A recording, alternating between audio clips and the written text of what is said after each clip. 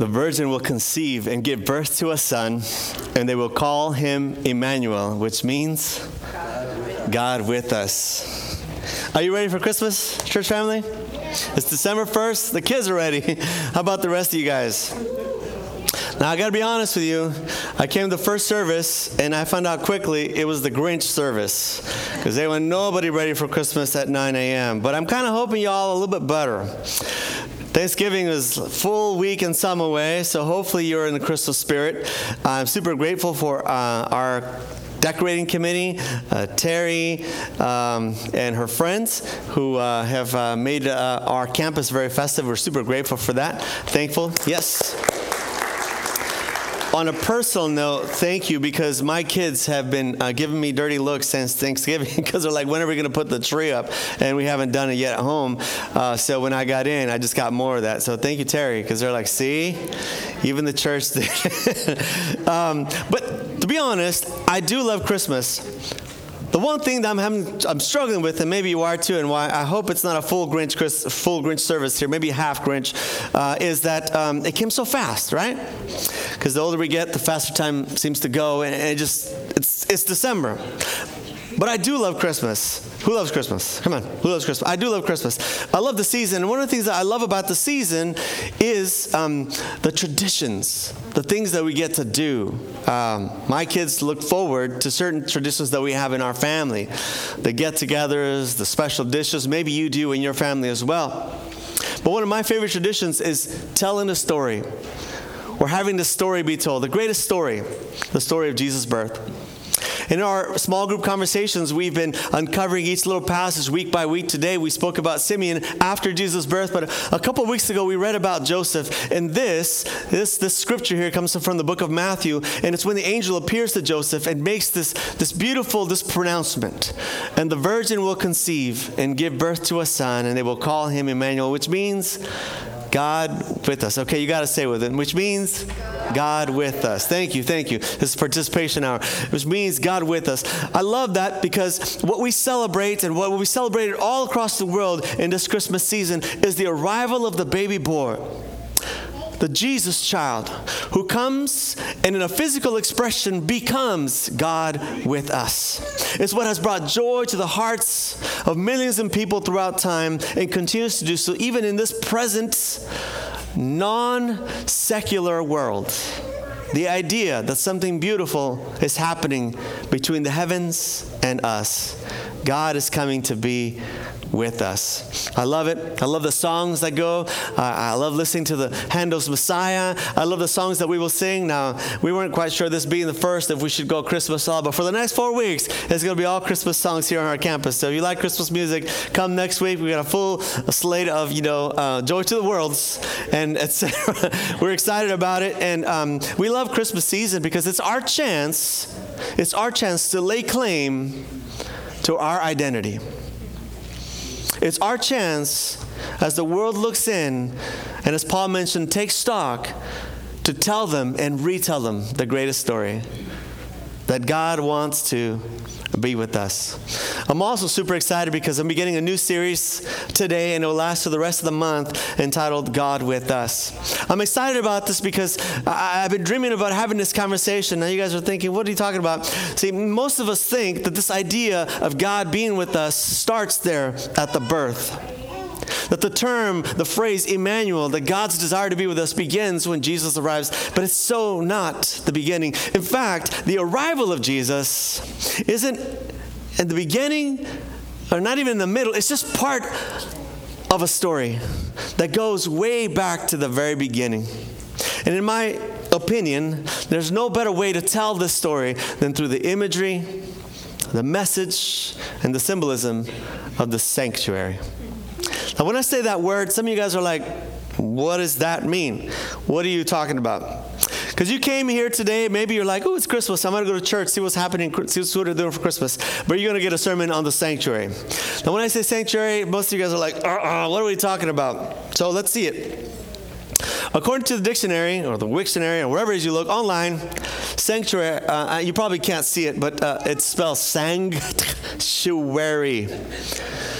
sanctuary. It's a word that comes from ancient times. It's actually, our English translation is a derivative of the Latin. Can you see? It's kind of blurry there. The Latin sanctus, which means holy, yes. Eventually that became extended form in Latin sanctuarium, and Old French sanctuary, eventually to Middle English, which is what we use as sanctuary with the Y, sanctuary. And if you read there, if you can read, if you got like great vision, you'll see that in the dictionary they have three meanings. And the first one says this: a place of refuge, a harbor, a haven, perhaps a nature reserve, like a bird sanctuary, and last, at least in this site, a holy place, a temple or a church, the inmost recess or holiest part of the temple of the church. And if you read down in the small scripture, it says that essentially these first two definitions came from the third definition. You've probably heard this term in recent times in the phrase sanctuary cities, right? With the immigration conversation we're having, especially here in our neck of the woods, the idea that there are sanctuary cities where people can have safe harbor, protection from certain things. It's a common expression now. It's not even a sacred or Christian thing, the idea of sanctuary, because it means a place of refuge, somewhere where it's safe. But where does that come from? Where does that idea begin? Did you know that in many places throughout time, the laws of the land made it so that someone who was inside a church, a temple, a sanctuary, was immune from being arrested? That they could not, authorities could not come inside a church to arrest someone and take them prisoner. And although this rule, this law doesn't apply everywhere, it's still alive in certain places. Check this out. This was just published this week. A Dutch church in the Netherlands is holding an ongoing service to protect a refugee family from deportation. On October 26, a worship service began in a Dutch city in the Netherlands for a family. Turns out there's an Armenian family that's been living in the Netherlands since 2009. But after living there for about 9 years, authorities began to pursue deportation proceedings. So they sought refuge in a local church. They needed a place to hide while they were applying for asylum. Thing is, while they were inside this church, they were not immune from prosecution, from being processed and then taken for deportation, unless, according to Dutch law, in the church, prayers were being offered. Worship was taking place. So on October 26th, a worship service started in this small church. This is it right there. And members from the community, not just from this church, from various different churches, began offering prayers and worship services. And for the last month and a half, they've been having a worship service. So the authorities can't come in and take the family. 24 hours a day. So what you see right here is one minister passing the candle to another so that they continue. They're recruiting people. You can check out their website. They're especially asking for night owls, if anyone wants to come to help during the night hours. They can't be expelled. This family from Armenia can't be expelled because the authorities cannot, according to Dutch law, cannot come in to the sanctuary while prayers are being offered. It's not a new idea. In fact, it comes from ancient times. The idea that in the house of God, you are under the protection of God. That's why the most holy place, the holiest of place, resembled a place of safety. And why it's become known, even in the secular world, that sanctuary means a safe haven, a harbor. But where does the idea come from in ancient times? That's what I want you to study with me as we begin a conversation about sanctuary. So I want you to go with me to the book of Exodus. We're going to go to Exodus chapter 25. Now today, and beginning today and for the rest of the weeks of December, we're going to do some heavy-duty Bible lifting. So here's me challenging you to bring your Bible. Now, I get it. Some of you guys are like, I don't want to carry it. Okay, that's fine. Maybe you have it in your phone, whatever. I don't care. But open up a Bible and read it for yourself because to ignore the Bible is to be ignorant of God's Word. And there's no point in seeking God's presence while trying to be ignorant about His Word. So I'm going to challenge you to bring your Bible and open up your Bible. If you didn't bring one today, there's one right in the pew in front of you. That's what it's there for you to access it. Or open it up on your smartphones if you need to. But go to Exodus chapter 25. So I'm going to wait for you to go there. Are you there? Okay, if you're not there, don't stare at me. Get your Bible. I'm not here to put on a show. I'm here to point you to the Bible. So if you're going to look at me, I'm just going to do this. Exodus chapter 25. A few years ago, about a year and a half ago, we spent a lot of time in Exodus.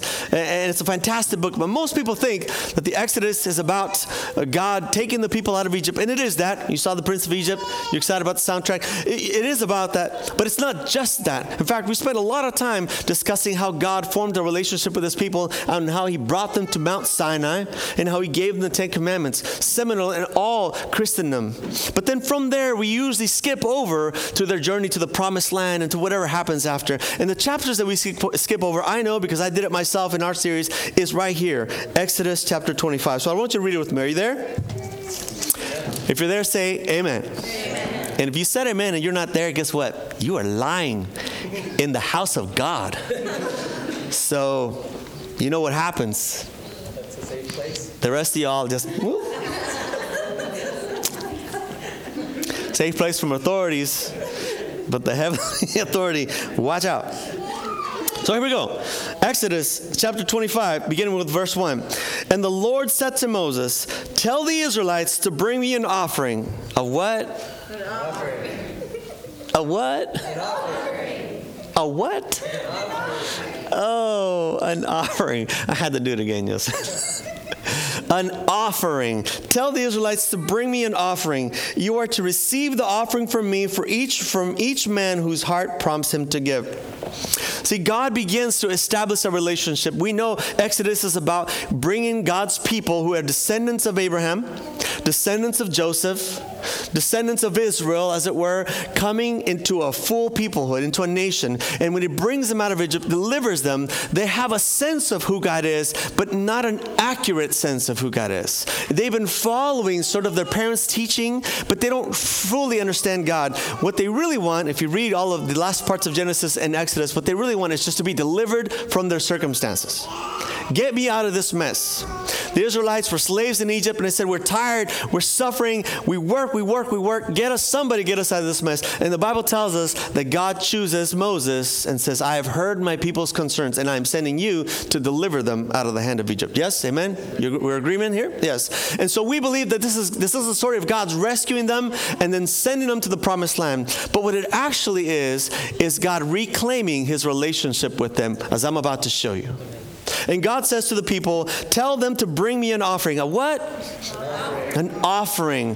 Listen, God creates this relationship between us and him. Most of us have come to believe that essentially God is there to do something for us. In fact, you may have come today to church and are sitting there right now looking at me, hoping that God will do something for you. The way this normally sounds like is, I'm going to go to church, see if I get a blessing. See if the pastor's sermon does something for me. I'm going to see if the music is uplifting to me. See, we come with an expectation that we will receive something, which is true. But if you read the text, God is trying to help us understand that this is not just a one-way street. He says, bring me an offering. But he phrases it this way. Bring an offering from every man whose heart prompts him to give. You know what an offering is? It is an expression of our relationship with God. It is an expression. God has, and we will talk about that later, times when he says, this belongs to me, that is mine. But an offering is God inviting you to recognize who he is in relationship to you. So he says, bring me an offering if your heart tells you to do so. That's what offerings are. Expressions of our hearts towards God. It's a revelation of what our hearts feel about God. You follow me so far?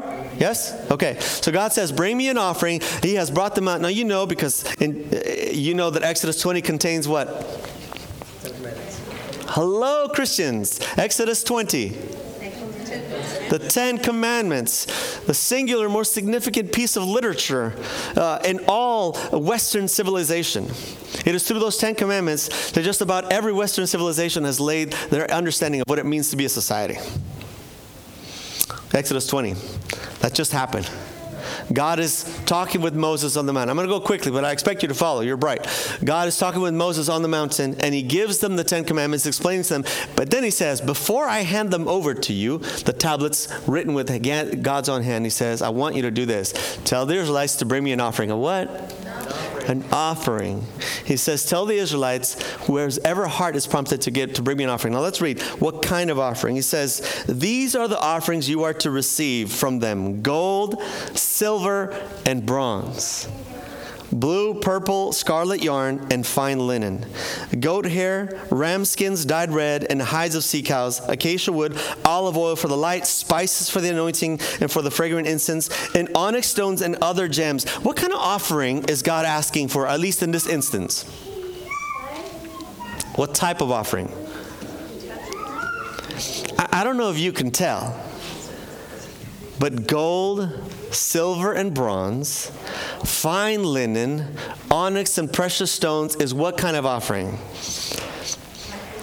Something valuable.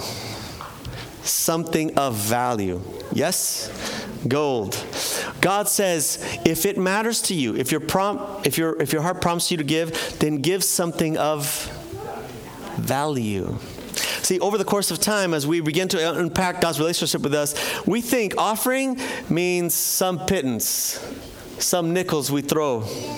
We think offering, when in relationship to God, is like when you're going down the street, you see a homeless person, and you look for loose change, and you're like, okay, I'll give some.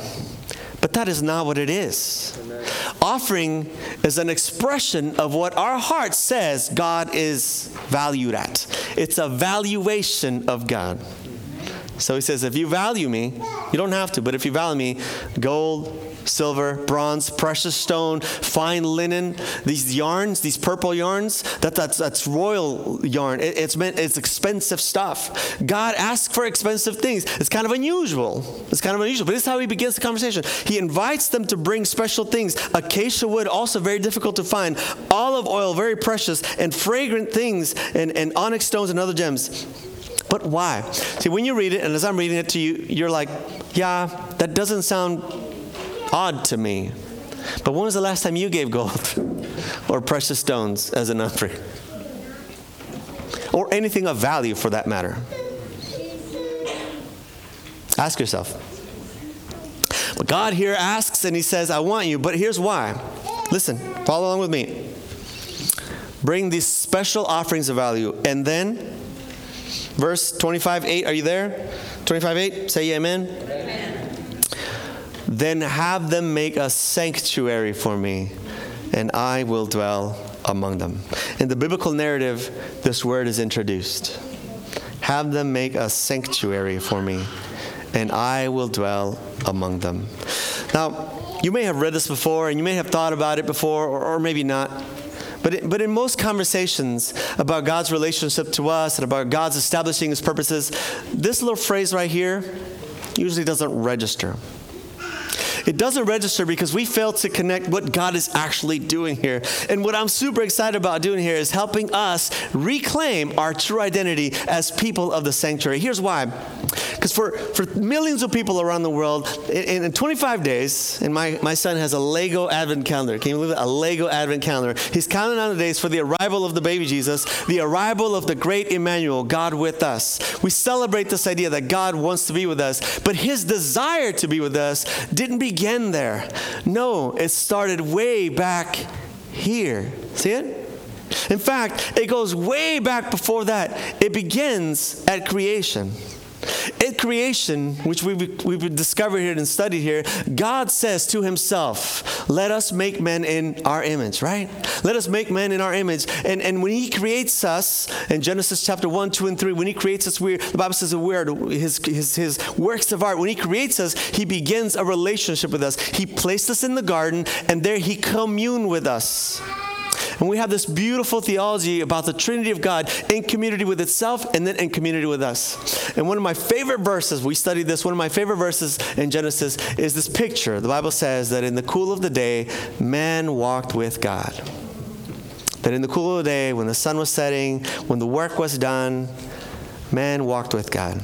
I love that phrase. I don't know about you, but when my wife and I finally get home after a day's work, we just want to sit and stare at each other and talk a little bit. Because otherwise, life is like this, right? And I just sit down for a second, catch your breath, and reconnect. And the Bible tells us that in the beginning in the garden, God put man there to work the soul, but in the cool of the day, each and every day, they would walk together and have a conversation. Don't you love that? I do. I certainly dream and think about this possibility that you and I could talk with God regularly. I know that most people want to know the will of God. I certainly do. What should I do? What can I do? What's the right decision? And what the Bible tells us is that in the beginning, we could have those conversations directly with God because God was with us. God was with us. You see it? God's original intention is that we would be together with us. But sin messed that all up, as you know. We walked away from God, though he said, don't do it. Don't eat of the tree, for you will surely die, which means you will be separated from me. And the ultimate separation from God is death, because God is life, the source of life, and death takes that away. And God said, don't do it. And man chose to do it anyway, but God said, I'm not okay with that. I don't want to lose you. So the Bible tells us in Genesis chapter 3 that God began what we call a plan of salvation. He said, I'm going to find a way to bridge this gap, to cross this gap. It's laid out there. And for the rest of the time in ancient history, from Genesis up into what we're reading right now, God has been pursuing the hearts of people, men and women, by saying, I want to reconnect with you, because God's desire is to be with us. Now, that may not shock you, but it should. In this moment here, God has reclaimed his people, the Israelites, and he says, bring me an offering. And then with this offering, because God doesn't need the gold for himself, but he says, with this offering that you give from your heart, build me a house among you so that I can live there. And what we have right here in Exodus 25, verse 8, is a physical, social, emotional, and spiritual expression of God's desire to be with us. See, what we celebrate at Christmas time is the fulfillment of this desire. But that's just part of the story. It's not even the end. God has always wanted to be with us. Listen, you can't leave here today and not have this written all over your heart and your head that God wants to be with you. We are separated from him for many reasons, but at the depth of God's heart, he desires to be with you, and there is nothing that can stop him. Imagine this. The God of the universe, who could make his home wherever he wants, wherever he should please, he asked to have a house built right in the middle of us. See, for the Israelites, this was a mind-blowing moment. For up until this point, they knew of the God of their fathers. They knew of the idea of God. And here in Exodus chapter 20, they have seen the power of God. They finally get to the mountain. They've crossed the Red Sea. They finally get to the mountain, and they send Moses up because they can't go themselves. And a cloud descends, and the presence of God is there. But this presence of God is unlike anything they can imagine. In fact, Exodus tells us that they live in fear. They're worried. They're fearful for their lives because it's like thunder. It's like fire. It's awe. The God of the universe is touching down. They're afraid. But in that moment, God, through that power and in the mountain, says to Moses, I want to be with you. I want to be with them. So make me a house, a sanctuary, so that I can be there. In Adventist theology, we call this the nearness of God. That God wants to be near us. I love that picture, that he wants to be around. That he wants that cool of the day experience. So God tells Moses, build me a sanctuary. Build me a house among you. And if you've seen the diagrams and if you thought about this, heard this before, God's intention is that he would be at the center of the community. And for the rest of time, we have tried to build our churches and our sanctuaries, our modern day replicas of this instruction, and center around our world around the sanctuary, the presence of God. That God would be at the center, the definer of who we are in our identity. God says, build me a sanctuary. And we're going to talk about sanctuary because, see, in the sanctuary, we find not only this beautiful expression, but we also have the promise of the arrival of the baby Jesus. It's all going to connect from Genesis to Revelation. Because in Revelation, at the very end, what does God finally do? What does he finally hope to accomplish? What do we live in hopes for? In the second coming, that when he comes again the second time, he's going to erase all separation, get rid of death, mourning, and sadness. And he says in his words, and I will be your God, and you will be my people. We will finally be together forever. Amen. Isn't that beautiful? Amen. That's the heart and the desire of God. He wants to be with us. Now, to me, that's exciting because I'm a sinful man. And the thought that God would want to be with me is mind-blowing. God don't deserve his presence. And the Israelites didn't deserve it either.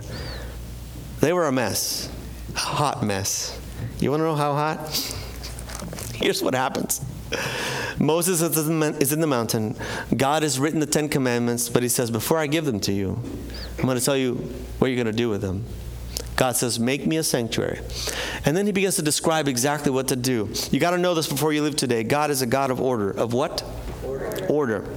God is not like a whatever. That's not God. It never has been.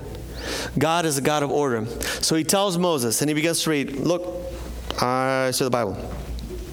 Then build me a sanctuary and make the tabernacle and all the furnishings exactly like the pattern that I will show you. God says, I'm going to tell you exactly how, and I want you to do it exactly as I say. And then he begins to describe, have them make a chest of acacia wood, 2.5 cubits long, a cubit and a half wide, and a cubit and a half high, and overlay with pure gold, both inside and out, and make a gold molding around it. Cast 4 gold rings for it, fasten them to 4 feet, with 2 rings on one side and 2 rings on the other, and make the poles of acacia wood and overlay them with gold, and insert the poles into the rings of the sides of the chest to carry it. The poles are to remain in the rings of this ark. They are not to be removed. Then put the ark of the testimony, put in the ark the testimony which I will give you. Capital T for testimony. Do you see how God is? He's creating a little manual here for Moses to follow, and he's very, very clear and precise. This high, this tall, this wide, made of this, overlaid like this, and specifically how to create it.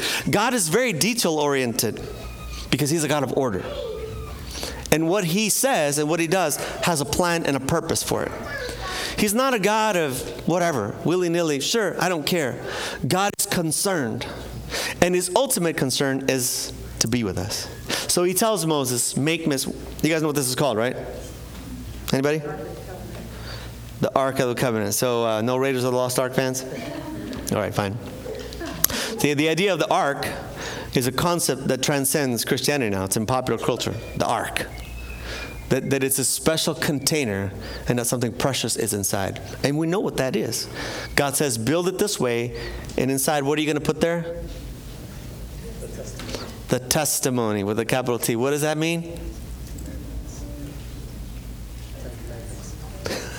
Bueller. Okay. We got a problem, family. We've got a problem. If you are unaware of what the Bible says here, you are going to lose your way. There's no way we're going to be able to stand what's coming if you don't know what the Word of God says. So I beg you, read the Bible. God says the testimony, the 10 Commandments, you're going to place in the ark. For the next few weeks, we're going to talk about what God does in creating this sanctuary, the physical nature of it, but also the spiritual, emotional, and social connection.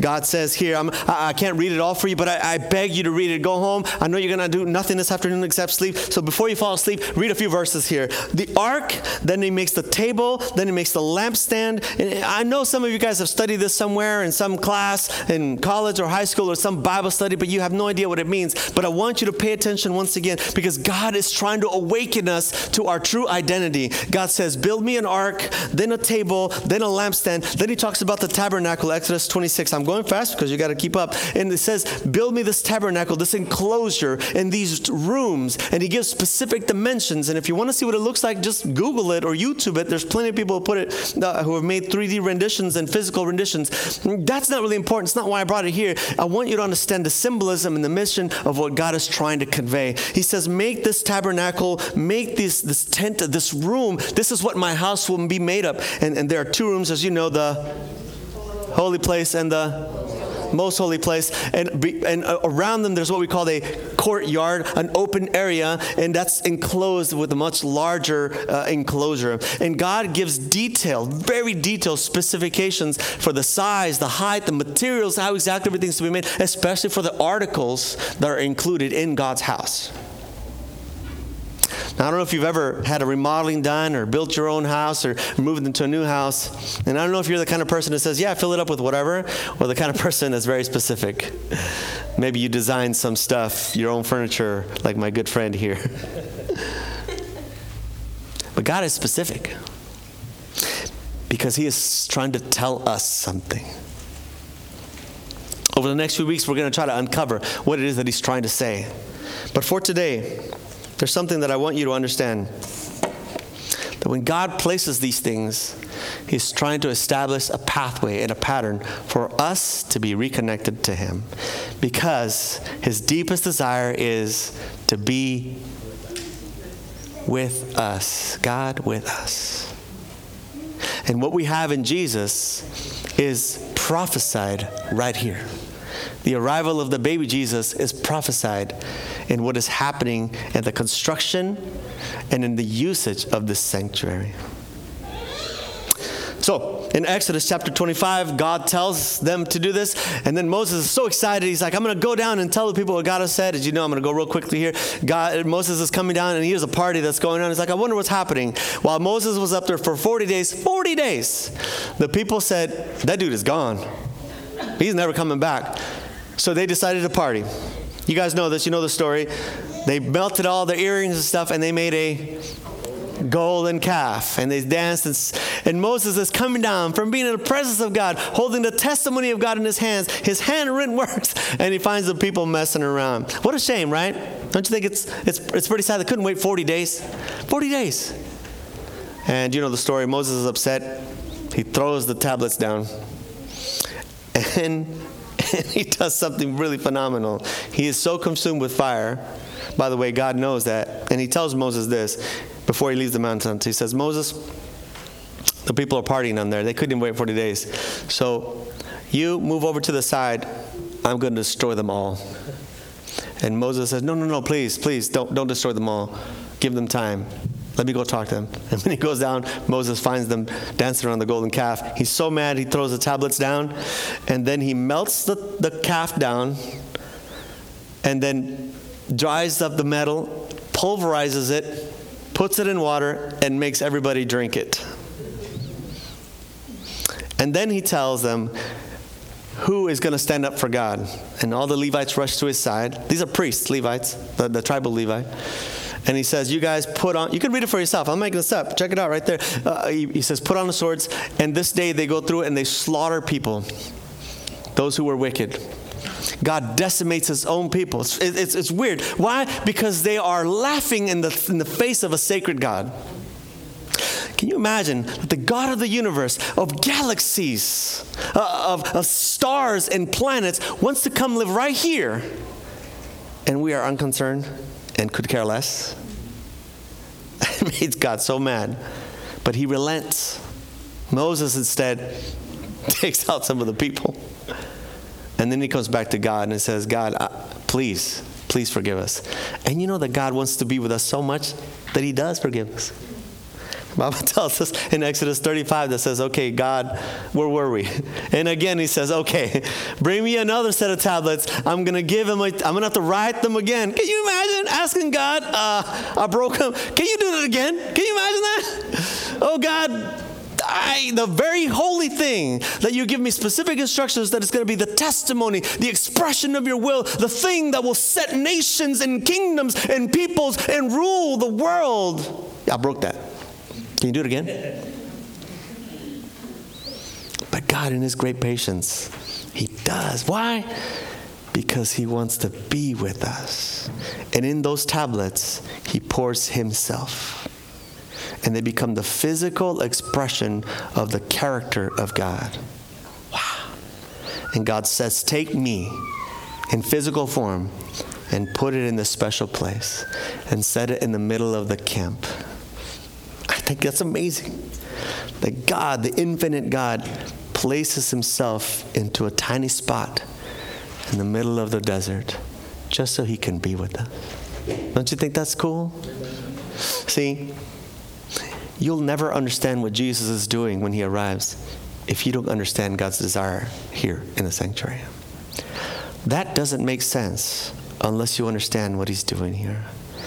God loves us so much. For God so loved, right, Max? For God so loved the world that he sent his only son. Because God has always loved the world. Because God has always loved you. Because God has always wanted to be with you. And nothing is going to stop him. God asked him to build the sanctuary. I'm not going to read it all to you, but I want you to do it. He begins with the ark, then he says these elements, and then this is the closure, and then outside of that, see, he begins in the center, and then he works his way out in these in widening circles. And each of these will serve a function, as you'll read. If you take the time to read the book of Leviticus, which nobody ever reads unless you're studying about what not to eat.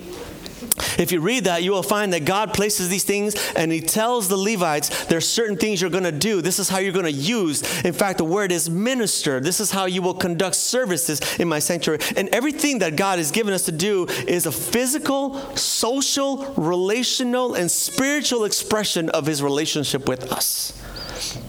So, I want you to take this with you before we're done today. God creates. Today for a second, we're gonna talk about the first apartment, what we call the holy place. For just a second, we're almost done. God creates this thing, this beautiful expression. You see, what's happening in the courtyard is something that you're very familiar with. You're Christian, you know that Jesus Christ was born, but he came to what? To die, to give his life as a ransom for many. For God so loved, he gave his only son, right? And Jesus comes, that we know. And that is represented in the courtyard by the altar of sacrifice. Who's the greatest sacrifice? Who's the lamb who takes away the sin of the world? Jesus. Of Jesus. There's no other name under heaven and earth by which man can be saved. Jesus, that we know. We know that Jesus comes to give his life, and then the laver, which is also out in the courtyard, Jesus comes to cleanse us from our sins, because Jesus said, though your sins be red as scarlet, I will make them white as snow. That we know, we're familiar, but what we're not as familiar with is what happens inside the first apartment. Because see, if you were there, and as God lays this out in Leviticus, as we're going to go later, God says, when you are guilty, when you bring an offering, an expression of your relationship with me, sometimes that offering was an offering of gratitude because God is so good, but sometimes that offering was an offering of repentance, what we call the guilt offering. Say, God, I violated your promises, I messed up, and I am sorry, and I would bring something of value to signify how sorry I was, and I would bring it, and we together as a people would present these offerings, and it would begin from the outside, and the animals or the grains were presented, and they were sacrificed, and they were killed, and the blood was used, and then they would bring the blood and through the laver wash their hands, but bring some of the blood into the first apartment. And in that first apartment, the priests would carry this bowl of blood, which signifies your sins, my sins, our problems, and they would sprinkle it in God's house. Can you imagine someone going to your house, in your living room, and throwing blood up on the walls? How does that sound like to you? And if you read here, you will see that the inside of this room is beautiful, it's precious, it's radiant, it's filled with gold, precious things. And yet, the dirty blood of an animal, not just dirty, the way that sin, that blood stains, but blood that represents sin, dirt, evil, immorality, hurtful words, judgmentalism, carelessness, violence, all that is coming into the house of God and being splattered all over. But in that room, there are three things. It's right there, Exodus. Right there in Exodus. Read it for yourself. It's 39 and 40. I'm just going to go quickly because we're almost done.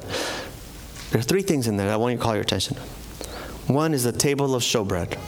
Ever heard that phrase? Table of showbread. And show is S-H-E-W. Table of showbread. God says, make a table and make 12 loaves, one representing each for the tribe of Israel, and have these loaves perpetually made and in the presence. Table of showbread. The other is a candelabra, a 7-pointed lamp. Specific in his detail. Make it this way, in this shape, representing these things out of this metal and in this fashion. And then there's an altar, a gold altar of incense. There are three things in there. And each of these things symbolizes something that is important for you and me to understand. The first one should be fairly obvious. The bread, the altar, the table of the showbread represents what? Jesus, who says, I am the bread of life. He who comes to me will never be hungry. Jesus offers himself up. Jesus says, take this bread and communion that we'll celebrate at the end of our series. He says, take this bread. This is my body broken for you. You see, all throughout the biblical imagery, Jesus is the bread. Do you know why? Because Jesus represents God's provision for us. Give us this day our daily bread. Jesus represents God's provision. Here, I want you to connect the dots. Seventh-day Adventist Christians, I want you to connect the dots. In the very beginning, the Bible tells us in John that it was through Jesus, through the power of Jesus, that the earth was provided for us. Because through him, through the Word of God, which is Jesus, the Word made flesh, everything was created. Jesus is the provider. Jesus is the what? The provider. He provides for us. That's why the bread is presently and constantly in that first room. As our sins, as our concerns, as our worries, even as our praises come, Jesus' presence there, continually present, says, I will provide for you. Amen? Don't you think that's amazing? Especially in this season, because I know it's December, and for some of you guys are waiting for gifts. Others don't know if we're going to be able to afford gifts. Even in this season, I know it's tough. The world is full of commerciality, but the truth is, most of us are just running into debt, and we don't know if we'll have enough. But Jesus says, I will provide. I will provide. The table of showbread is there. Jesus is the provider. Next, we have the lampstand. 7, perfect number and Bible numbers. And over, if you look at your Bible as you connect these dots, as you hear me preach about these things throughout time, you'll see that the Holy Spirit is what's represented there in the light of the lamp. It's the same imagery that's used by Jesus in the New Testament, the same imagery that's used by Paul and the other writers, that the Holy Spirit lights the way. Thy word is a lamp unto my feet. Thy word shows me the way. Jesus says, and I will send the Holy Spirit, and he will reveal to you all things, teaching you where to go, explaining to you everything that I have taught you, and will be with you always. That's why that lamp had to be lit continually. You see, a lot of us here in modern day Christianity ignore the Old Testament in favor of the cooler and hipper New Testament. And we think that somehow in there we will find new answers for things that God didn't know about, didn't concern. But that's so not true. For God is the same yesterday, today, and tomorrow. He is the God who was and is and... Come on, family. Don't you believe in that God? See, I think we have to believe in that God. Otherwise, we are doomed. Look around your world. It's going to pieces. Right here in front of us, in our own families, and in our church. So today, I choose to believe in that God who provides and who lights the way. This past week, I've been overwhelmed by how uncertain my life feels. And God says, let me light the way. And the last piece is an altar of gold where incense burns. And if you read the scripture, both in the Old Testament and all the way through the New Testament, incense represents our prayers to God. That they cannot rise on their own, but they're mixed together with the righteousness of Jesus. And God invites us to commune with him. You see it? He provides a way to get past the distance. And in this room, the ministry of reconciliation takes place. God says, come back to me. I will provide for you. I will guide for you. And we can walk in the cool of the day. I love that. I'm so excited about talking about the sanctuary this month. And I want to invite you to come back Next week, I'm going to give you something to write down so you won't forget it. I just didn't want to scare you the first time. And I know you were thinking, but you're going to learn a lot and you're going to be immersed in this idea of the sanctuary because it's what lays the foundation for who we are as a people, why we exist, why Seventh-day Adventism was born, and why it matters. I want you to come and study with me. And your reading for today, just go right there, Exodus. Read from Exodus 25 to the end. It's a lot. And if you're super daring, go to Leviticus. It'll blow your mind. But God is inviting us in this season as the band comes back and gets ready to sing our closing song. It's not just about the baby born. God has always desired, and He's always been providing a way. God has always been trying to reconcile us to Himself. Why? Because He desperately wants to be with us. But you know what's interesting, family? He gives this ministry to you and me. And it's why reconciliation matters to you and me. And it's why we were put on this earth not to fight or quarrel, not to have divisions, but to find a way to commune. In this holy room, we find this expression, relying on the provision of God, relying on the wisdom and the counsel of the Holy Spirit. We were meant to commune together with Jesus and with each other. The sanctuary is not an individual person experience. We would go there as a community. And if you read Exodus, you'll see that when God finally fills the room and His glory comes, it burns up the sacrifice and the people bow down and they worship, recognizing the miracle that it is that the God of the universe crosses every boundary so He can be with us. So I want to encourage you today, wherever you are, that God is still the provider. Jesus is still the provider. That the Holy Spirit is still willing to light the way. And that in our praises and in our prayers, we commune with God. Shall we stand and sing glory to God for this great miracle that God wants to be with us?